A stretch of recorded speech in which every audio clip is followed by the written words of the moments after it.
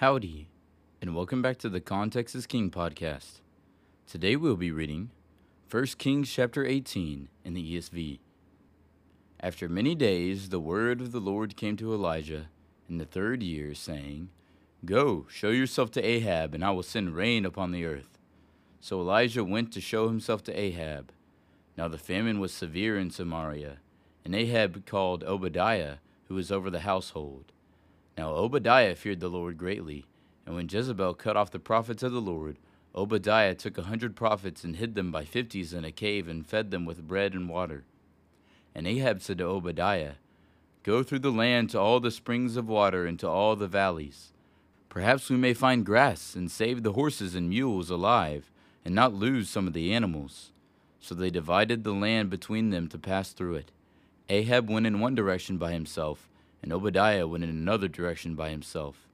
And as Obadiah was on his way, behold, Elijah met him. And Obadiah recognized him and fell on his face and said, Is it you, my lord Elijah? And he answered him, It is I. Go tell your lord, behold, Elijah is here. And he said, How have I sinned, that you would give your servant into the hand of Ahab to kill me? As the Lord your God lives, there is no nation or kingdom where my lord has not sent to seek you. And when they would say, He is not here, he would take an oath of the kingdom or nation, that they had not found you. And now you say, Go tell your Lord, behold, Elijah is here. And as soon as I have gone from you, the Spirit of the Lord will carry you I know not where. And so, when I come and tell Ahab and he cannot find you, he will kill me, although I your servant have feared the Lord from my youth. Has it not been told, my lord, what I did when Jezebel killed the prophets of the Lord? How I hid 100 men of the Lord's prophets by fifties in a cave and fed them with bread and water? And now you say, Go tell your Lord, behold, Elijah is here, and he will kill me. And Elijah said, As the Lord of hosts lives, before whom I stand, I will surely show myself to him today. So Obadiah went to meet Ahab, and told him. And Ahab went to meet Elijah. When Ahab saw Elijah, Ahab said to him, Is it you, you troubler of Israel? And he answered, I have not troubled Israel, but you have, and your father's house, because you have abandoned the commandments of the Lord and followed the Baals. Now therefore send and gather all Israel to me at Mount Carmel, and the 450 prophets of Baal and the 400 prophets of Asherah, who eat at Jezebel's table. So Ahab sent to all the people of Israel, and gathered the prophets together at Mount Carmel. And Elijah came near to all the people and said, How long will you go limping between two different opinions? If the Lord is God, follow him, but if Baal, then follow him. And the people did not answer him a word. Then Elijah said to the people, I, even I only, am left a prophet of the Lord, but Baal's prophets are 450 men. Let 2 bulls be given to us, and let them choose 1 bull for themselves, and cut it in pieces and lay it on the wood, but put no fire to it. And I will prepare the other bull and lay it on the wood, and put no fire to it. And you call upon the name of your God, and I will call upon the name of the Lord. And the God who answers by fire, he is God. And all the people answered, It is well spoken. Then Elijah said to the prophets of Baal, Choose for yourselves 1 bull, and prepare it first, for you are many, and call upon the name of your God, but put no fire to it. And they took the bull that was given them, and they prepared it, and called upon the name of Baal from morning until noon, saying, O Baal, answer us. But there was no voice, and no one answered. And they limped around the altar that they had made. And at noon Elijah mocked them, saying, Cry aloud, for he is a god. Either he is musing, or he is relieving himself, or he is on a journey, or perhaps he is asleep and must be awakened. And they cried aloud and cut themselves after their custom with swords and lances, until the blood gushed out upon them.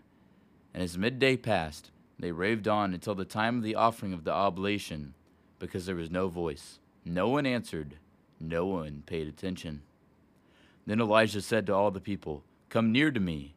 And all the people came near to him, and he repaired the altar of the Lord that had been thrown down. Elijah took 12 stones, according to the number of the tribes of the sons of Jacob, to whom the word of the Lord came, saying, Israel shall be your name. And with the stones he built an altar in the name of the Lord. And he made a trench about the altar, as great as would contain 2 seahs of seed. And he put the wood in order, and cut the bowl in pieces, and laid it on the wood.